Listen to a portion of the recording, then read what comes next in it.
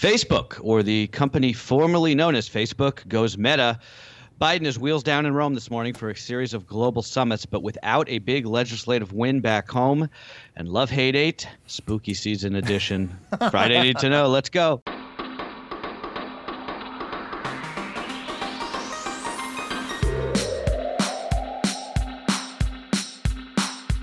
Good Friday morning, everybody. This is Cheddar's Need to Know podcast for October 29th. I am Carlo Versano, and I am here as promised with the Big Mac himself, Baker Machado. What's up, brother? How you doing? Happy Friday, Carlo Versano. Great to see you as always. The best news of all, it is Friday. We get to sleep in tomorrow, which you know is the only thing I care about every week. Of course, unless you have kids, which nobody ever sleeps in. Sleeping in, that's funny. Am I ever going to sleep 8 hours again a night? No, I'm not, am I? I miss it. No, yeah. Those are the rare things that I think you miss. Maybe when your kid becomes, when Francesca becomes 18 when Franny goes to college. Yeah, when Franny goes to college. Although my mom would say even when I went to college, she still wasn't getting very much sleep because she was just like, is he out partying? Is he studying? Is he doing what he's supposed to be doing? Waiting for the police to call. Right, exactly. By the way, I'm really upset knowing that I'm on the pod today and the YouTube show, which is, by the way, coming up at 9 o'clock today, because I should have dressed as Jill Wagner for all of this as Halloween. I thought for a moment, I was like, oh, she has rollers downstairs I can borrow. Oh, she's probably got a cheddar hoodie somewhere around here. And you only know that, by the way, if you watch these YouTube videos of Jill doing this podcast with you with like 6 rollers in her hair. You would have cracked me up if you had the rollers in your hair, although I don't even know how you would have done it. I don't either. But yeah, Speaking of which, we are doing the YouTube watch party today. That's 9 a.m. Eastern time. It will be at youtube.com/cheddarnow. I'll tweet out that link if you want to watch and join us.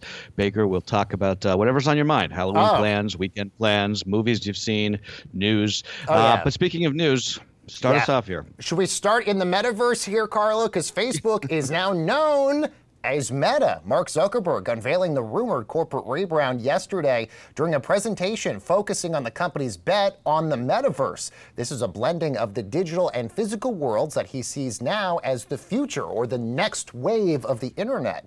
Instagram, WhatsApp, and Facebook, the platform, will all keep their respected names and brands, but they'll now be under the Meta umbrella. Executives, including Mark Zuckerberg, though, denied that the rebranding, an attempt to distance the company from their various reputational problems and all the headaches of news stories that have been coming out over the course of the last couple of weeks here, Carlo. Yeah, Zuckerberg telling our former colleague Alex Heath at The Verge, who, by the way, has been doing some fantastic reporting on this. He actually broke the story about this rebrand. So props to our boy Alex over there. But Zuckerberg telling him that this had nothing to do with the company's reputational issues, calling that, quote, ridiculous, which is just hilarious. By the way, that is ridiculous. Yes, exactly. But I mean, ask any resident of Chicago if they refer to the Sears Tower as the Willis Tower. That's how many people are going to call Facebook Meta.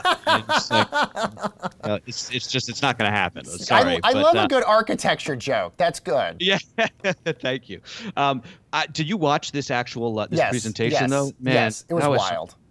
That was some weird and bleak stuff. Dystopian. There were moments yesterday I wish I had like an edible to watch what was happening with Mark Zuckerberg, because it was like he was talking to different people who were sort of these CGI, different people, but they were people. Some were basically robots. Some were basically cartoon characters. It was so weird. It's, as I said, dystopian. But not to mention, this is all based on technology that doesn't currently and may never actually exist. I mean, nobody asked him, how are we going to exist in the metaverse? Are we just going to be wearing these gigantic VR goggles around all day? Nobody is doing that. Nobody is going to do that. I hate to break it to you. But it's just, again, there's not much left to say about Facebook. It's just like this feeling that our collective well-being is in the hands of this guy who, frankly, I wouldn't trust with my Gmail password. It's it's all very depressing. But of course, Facebook's problems go beyond Zuckerberg, but it just doesn't help that the guy, say what you will about him, but he is probably the most uncharismatic CEO in American corporate history. He just does not do himself any favors in these presentations. And by the way, our friend Alex Heath, in that amazing interview he had with Mark Zuckerberg, asked Mark Zuckerberg if he has any plans to leave as CEO or chairman of Facebook, and he said he has no plans to in the near future. And he doesn't have to, because the shareholder situation is such that they can't even push him out. Yeah, he controls the whole company. It's really Zuckerberg Inc. is what they should have changed the name to. But the only thing I'll say about Facebook, I know that it's now become fashionable in the media to hate on this company. I just want to state for the record, I knew this company was bad news back in 2005. That's when Facebook was just open to college students. And I still remember this like it was yesterday. I logged on. This was before the days of the news feed. And I think the only thing you could see is like people wrote like status updates, right? Remember that? Yes. Oh, yeah. And I remember. And I still remember this. I'm sitting at my computer in my parents' house, home on break, and I saw that my high school girlfriend, who had broken my heart into a million pieces, we had broken up before we went to college, and I saw that she had posted a status update about how much she was in love with her current college boyfriend. Oh, and that's the worst. I remember the way that felt, and I remember sitting there thinking, why am I making myself feel this way? I don't need this, right? And frankly, from then on, I never really used that service again. I deleted it 10 years later. But in the meantime, I was like, I'm not going to actively put myself in a position that I would to make myself feel worse. So anyway, well, that's my original Facebook story. What I love about you right now is like you remind me of my mother-in-law, my Jewish mother-in-law, who wants the credit for something that happened 10 years ago that nobody can basically confirm really happened. But guess what? I will give you the credit because, listen, I think you're spot on in all of this. And it's interesting because they're changing the name of a lot of their hardware, like Oculus, for instance, which is basically going to be the most important thing to get you into the metaverse. They're changing the name of Oculus now to Meta, which is interesting. All the sort of hardware now going to fall under the Meta umbrella here. Yeah. But, look, if Mark Zuckerberg and Facebook have not been able to properly handle social media platforms when it comes to misinformation and sort of our conversations that we have with one another, how do you think they're going to do in the next wave of the internet when basically everybody is an avatar here? So they don't really have the track record to make this work. But either way, interesting nonetheless here, Carlo. Yeah. All right, let's move on and let's talk politics. President Biden just landed a few moments ago in Rome for a series of global summits with his economic agenda hanging in the balance back in Washington. Now, before the president left, he unveiled a new $1.8 trillion framework for his social spending bill, that in the hopes that it would satisfy the party's centrist holdouts, really just two of them, Kyrsten Sinema and Joe Manchin. The biggest chunk of the bill, by the way, $550 billion for climate change programs, which Democrats had hoped to be signed into law by the time Biden arrives in Glasgow next week for the COP26 climate summit. First up, though, the POTUS is going to meet with the Pope Francis over at the Vatican this morning, and they just saw a visual over in Rome. They have now raised the U.S. flag in anticipation of Joe Biden's arrival there. I do want to see his meeting with the Pope, just given that they're both Catholic and they've met and are similar in many ways. But back to the politics of this, it's not a good look that they weren't able to get this done in time. But it is worth remembering, right? Had Democrats not won those two Senate races in Georgia this time last year, we wouldn't have this none of this would be happening. Yeah, nope. None of this would be relevant at all. It wouldn't be happening, right? The process has been messy. It will undoubtedly be disappointing in the end because that's how politics works. It is the art of compromise, as they say. But, it's not like Republicans had plans for some big legislative priorities had they kept the Senate or even had they kept the White House, right? This idea that, had they just kind of like stripped this bill into a bunch of standalone bills and then put them up for votes. That wasn't going to happen, right? None of these things, climate, childcare, family leave, none of those things would have gotten a single Republican vote, regardless of who controls the Senate. It's just like that wasn't in reality. I mean, there are two ways that social spending priorities get passed in our political system. One is if Democrats have 60 seats in the Senate, or the second is if they have 50 seats and they can do it through this budget reconciliation process by just ramming all this stuff together as this big unwieldy bill and pushing it through. If they have 49 seats, nothing happens at all, right?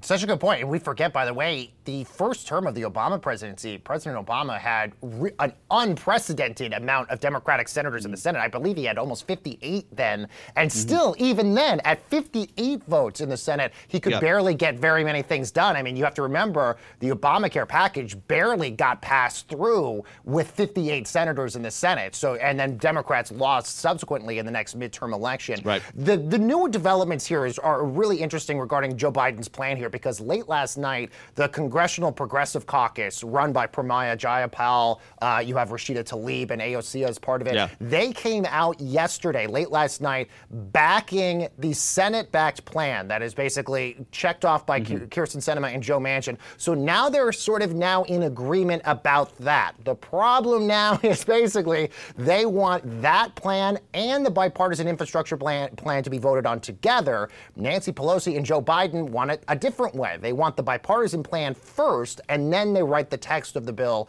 of the $1.8 trillion plan here. So this, by the way, nobody knows when this is going to get voted on. Now it's potentially going to get kicked to next week. Janet Yellen just told reporters yesterday that she believes that this will be done by next week, which is interesting. But Joe Biden wanted this all to be done by the time he left for Rome, which is sort of why he had this almost mission accomplished moment yesterday where he had this press conference saying that this deal is done, but it hadn't been done yet. It's not done. Yes, and by the way, the text of the bill still has not even been written. Joe Manchin was telling reporters yesterday, I can't believe we're negotiating on something that we don't even know what's inside this bill. Like, there's no text of the bill just yet. But either way, Joe Biden did say, and he's 100% right on this, he told Democrats yesterday his presidency and Democrats' hold on Congress hangs in the balance based on what happens here. And with the elections we have coming up on Tuesday with Terry McAuliffe in the Virginia governor's race, hoping that Democrats would have had a legislative win for him to campaign on to potentially win,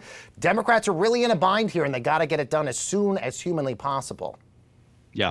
I saw that latest Fox poll that had Youngkin ahead of McAuliffe in Virginia. Yeah, Democrats definitely sweating in Virginia. Yeah. Carlo, let's talk about what's happening here in New York. A big test for strict vaccine mandates starts today in New York City after a state judge refused to block a police union's request to pause the city's mandate. The entire municipal workforce, the biggest in the country, we might add, must have at least one shot or they're going to be placed on unpaid leave starting on Monday. The latest statistics from the city show a quarter of NYPD and EMS employees and about a full third of the fire department and sanitation workers have not shown proof of getting their vaccine, leading to worries that there could be a significant shortage of essential workers come next week. And I'm sure, Carlo, you've seen the visuals of the protests we've been seeing so far in the city about this. Is it really possible that a full third of sanitation workers and firemen are going to go down with the ship on this? It's hard for me to imagine. I mean, these are great jobs, right? These are good union, well-paying jobs when you can retire with a full pension at like 40 or 50. The idea of giving that up to make some sort of point on the vaccine thing it's mind-boggling to me. This is a game of chicken this weekend, right? Or is there going to be a rush for a lot of these people to get vaccinated, show their proof of vaccine by Monday? But also, just don't count out the possibility that the city caves, right? There's no mayor in America, even a lame duck bad one like Bill de Blasio, who is going to risk the visuals of garbage going uncollected in their city. So I think it's probably more likely that workers, they end up caving on this, but it'll be interesting to see, and we'll have to keep an eye on this on Monday. By the way, I don't know about it where you are, they've basically stopped picking up the garbage in Brooklyn. In Chelsea, especially during the pandemic, it was a hot goddamn mess for how much trash was everywhere. You mentioned a big part in all of this, which is the visuals of having trash piled up and all that stuff, which we know is going to be all over the news media if this happens. Bill de Blasio, according to reports out there, is interested potentially in running for governor of New York, which would be a crowded primary anyway, given the fact that you already have Kathy Hochul, the incumbent, and Letitia James, the attorney general, potentially jumping in there. Either way, de Blasio wants as much positive coverage of this as he possibly can. The last thing he would want is basically those visuals of trash piling up. So I'm with you. I think either some sort of deal gets struck at the last minute that extends this deadline, or the city caves in some way. I was just laughing because remember that for like 15 minutes last year when de Blasio ran for president? Yes. Not only that, my favorite thing about de Blasio running for president was he was like pulling in like 1% in the polls, and I believe it was the New York Post, which hates de Blasio so much, went around looking to find who that one person and that 1% was that supported de Blasio to be the president. His mom. Yeah, basically at that point. Let's talk about the economy here, Carlo. It grew at a sluggish rate, 2% over the summer. quarter for the weakest growth since the recovery started. Third quarter GDP was expected to be disappointing given the resurgence of COVID combined with the supply chain bottlenecks and the zapped consumer spending. Many economists expect economic growth to pick up this quarter, but the supply chain remains the biggest question mark ahead of the holidays. And we're seeing that with the earnings reports of almost all these big companies, Carlo. Their biggest concern is what happens in terms of the supply chain. Will there basically be delays on your holiday shipping packages? Even Apple mentioning that in their earnings report yesterday. They're expecting this next quarter to be the best in Apple history, but there is a ton of question marks in terms of the chip shortage and the supply chain issues to get you your iPhone. You know, I do think it's worth reminding ourselves just periodically, like how bad things could have been right now, if not for the, massive amounts of federal stimulus money and, the Fed's actions that were taken by both the Trump and the Biden administrations. But if you told me back in March of 2020 that our big concern right now would be basically gas prices being high and like empty shelves at the stores, and I'm not minimizing those things. Those are big consumer pocketbook issues. But honestly, I would have gladly taken that, right? I think that we forget that what it was like back then. And I mean, for good reason, right? It was scary. Stuff was really scary back then. So scary. That spring. And, there were worries that we were looking at an incoming depression that was going to make, the 2008 financial crisis look like it was nothing, on top of a deadly contagious virus that had no cure in the works, right? Let's just remember where we were back then versus where we are now. And, frankly, for all of its problems right now, and the economy is fundamentally in actually relatively good shape, right? It's growing. It's not growing great, but it is growing. We have a very tight labor market, as we know, which means wages are going up everywhere. The stock market's been hitting all-time highs, right? Again, inflation is definitely an issue. The supply chain issues have to work themselves out. But let's just remember, things could have been way, way worse. Oh, Carla, and look, I still have PTSD that I have to go to my therapist on, regarding the early days of the pandemic living in New York City, because it was downright frightening, because it was almost like seeing those apocalyptic movies, because like there's no sort of case study in your mind to compare it to anything else. So you're kind of just going off of like what's happening here. You're right, things could have been so much worse. And if the Fed wasn't buying up bonds as much as they possibly could, who knows what our economy would look like. But I think the impatience of Americans right now is really hitting a breaking point at this particular point, especially those who have been vaccinated, who have been playing by the rules, who have been doing this almost for a year now at this point. I think there's a feeling of being upset at those who are not vaccinated. There's a feeling about being upset that the economy hasn't completely rebounded back to what it was in the Trump years, which we already know Trump is already starting to campaign on that already based on his interviews that he's doing with Fox News. So listen, it could have been so much worse. You're absolutely right. But I think the impatience of Americans, I think, is also wearing thin at this moment as well. Well, also, Baker, so you mentioned Apple. They had a rare earnings miss yesterday. Amazon really had a terrible quarter. But both of those companies blaming these unprecedented supply constraints for missing their earnings estimates, as you sort of mentioned there. But I just want to make a point there. What they didn't say was there isn't a loss of demand, right? That's key. And what that means is that, again, something that's getting sort of lost in the coverage of the supply crunch is that one of the main reasons why this is happening is we being American consumers cannot stop buying stuff, right? People are sitting on a ton of cash from the pandemic, and we are spending like drunken sailors, which is, again, a good thing for an economy that runs on consumer spending. But that is one of the main reasons why we have this backlog and why we have these, these constraints with the supply chain. We can't get rid of our money fast enough. Valid argument there, Carlo. But Carlo, on the topic of the pandemic here, did it actually drive a strain of the flu to extinction? That's apparently a distinct possibility, according to new findings from Australian researchers.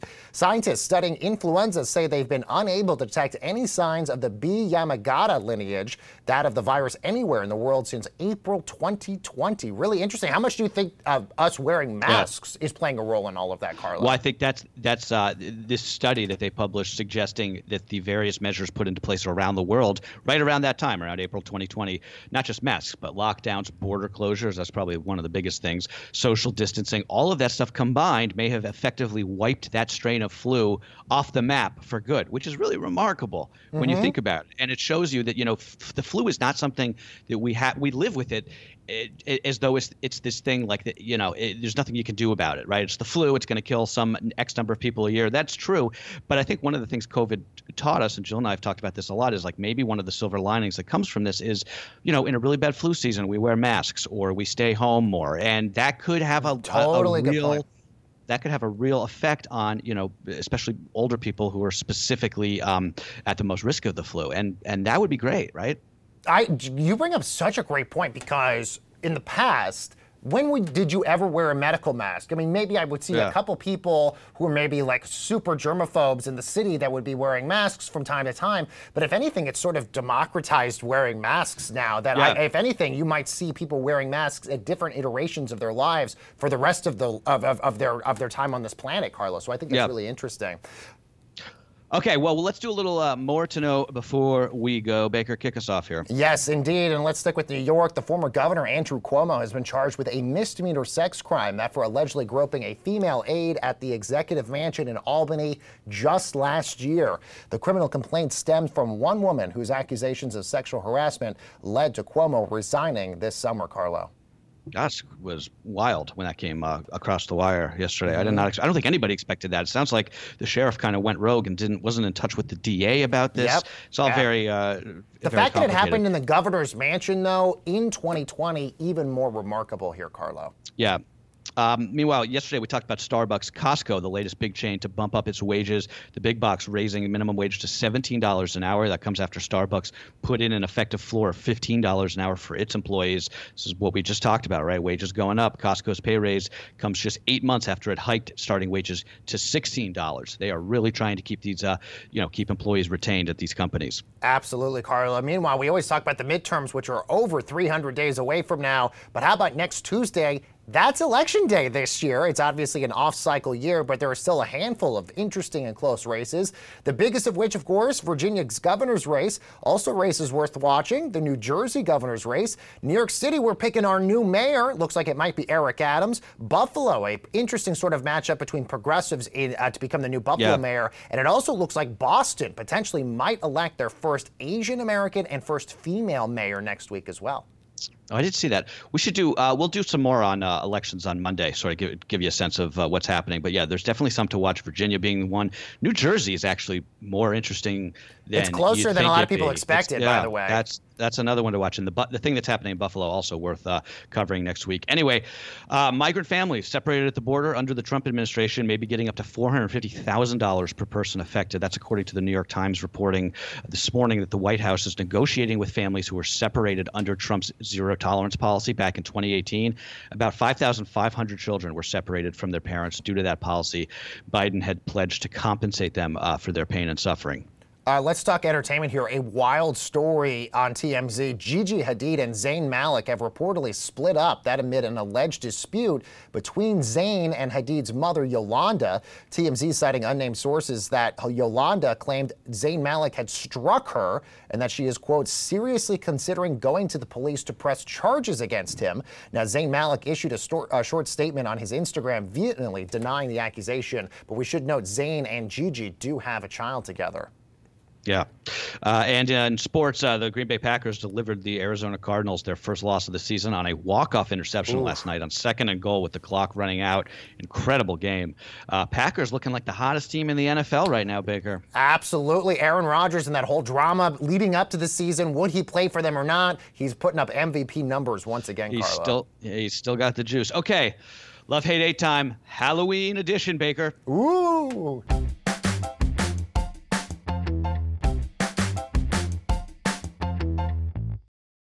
Okay, one thing that we love, literally any baby in any Halloween costume. It doesn't matter what it is, whatever you got. Ladybug is a good one. Pumpkin, we've talked about. Avocado is another good one. And just thank you to everybody who sent in their baby costume ideas when I was sort of like crowdsourcing ideas for Franny's costume. People sent in photos that are just hilarious of their kids and their nieces and nephews. What is the verdict? What's Franny going as this weekend for her first Halloween? I think it's going to be a deer. We have a little A costume that my deer? mom apparently bought her a little. It's really cute, of like a little Bambi, like a onesie. Yeah, it's a lot. I'll try and get a picture out there this weekend. I would love that because you're right. Kids in costumes, no matter what so it is, it could be peas in a pod, and it's like, oh, that is the most adorable. But on the other side of this, Carla, one thing we hate, which is so true, the cringy, overdone couples costume. I want to vomit every time I see a couple that's like, oh, we're peanut butter and jelly, or we're like some other thing that's like supposed to be together. And I hate to say this, I feel like straight couples do this way worse than gay couples do. So even though I love all of my straight friends, my husband and I are going to a Halloween house party with some of our friends this weekend, and I know I'm just going to be inundated with nothing but weird couples costumes this weekend. Like Netflix and chill, like stuff. Oh yeah, like that. ketchup and mustard. It's like, get some better ideas, folks. Come on. Do you and your hubby have a costume? So after I just said this, now I have to rethink mine. I'm going as one of the Squid Game characters this weekend. My husband is still trying to figure out what he wants to be, but I don't know if you saw. So here in New York, near us in Chelsea, Barney's used to be by us in Chelsea, which was like the best place ever. It went out of business, and now it's a Spirit Halloween store. The line for Spirit is around the block yesterday. It was insane. So whatever Halloween costume they have left is basically what he's going to become. Yeah, I always used to do that when I would dress up, as I'd wait till the last minute, and then there would be nothing else, and I would have to come up with something. Random wig? Okay, I'm a caveman. Yeah, yes. Right. Okay, and then one thing we ate, just my official Halloween candy power rankings. Love it. Baker, feel free to agree or disagree here. Number one, with a bullet every year, Reese's Peanut Butter Cups, but the big ones, though. The big ones. I'm not talking about the little mini cups. I'm talking about the big, the two. Yeah, that's the number one. And when I was a kid, by the way, going to trick-or-treating, if a place had the big Reese's Pieces cup or the Reese's Cups, you would always go to them because that was the one place you always had to hit up. Anytime you get somebody who's given out real-sized candy, mad respect for that. Yes, I agree. Also, coming in second, peanut butter M&Ms, and then I think my third is a tie between Butterfinger and Skittles. And I would say my honorable mentions: Airheads, Smarties underrated, Whoppers, and Raisinets. Ooh, not so much the Raisinets, even though I know a lot of people love to put Raisinets in their popcorn when they go to the movies because it gives you sort of the salty, sweet combination. I would agree with almost all of those, Carlo. The only ones I would add, maybe Reese's Pieces, and I would also add gummy bears. I know how much you and I both love Haribo gummy bears. That is definitely something I'm going to be eating this weekend as well. You don't get a lot of those. Candy corn, by the way, don't even think about it. That's not, no. You know, to be honest, candy corn should be banned in this entire country, and anybody who loves candy corn should probably be sent to the electric chair because it is just so disgusting. Okay, well, that's our cue, everybody. Thank you guys for listening on our Friday Off the Rails pod. Baker, thank you as always. And don't forget, guys, if you're listening to this and it's not quite 9 a.m. Eastern time, hop onto the YouTube live chat and talk to us. Yeah, youtube.com/CheddarNow. Jill's back in the chair on Monday. And have a great weekend. Be safe out there, everyone.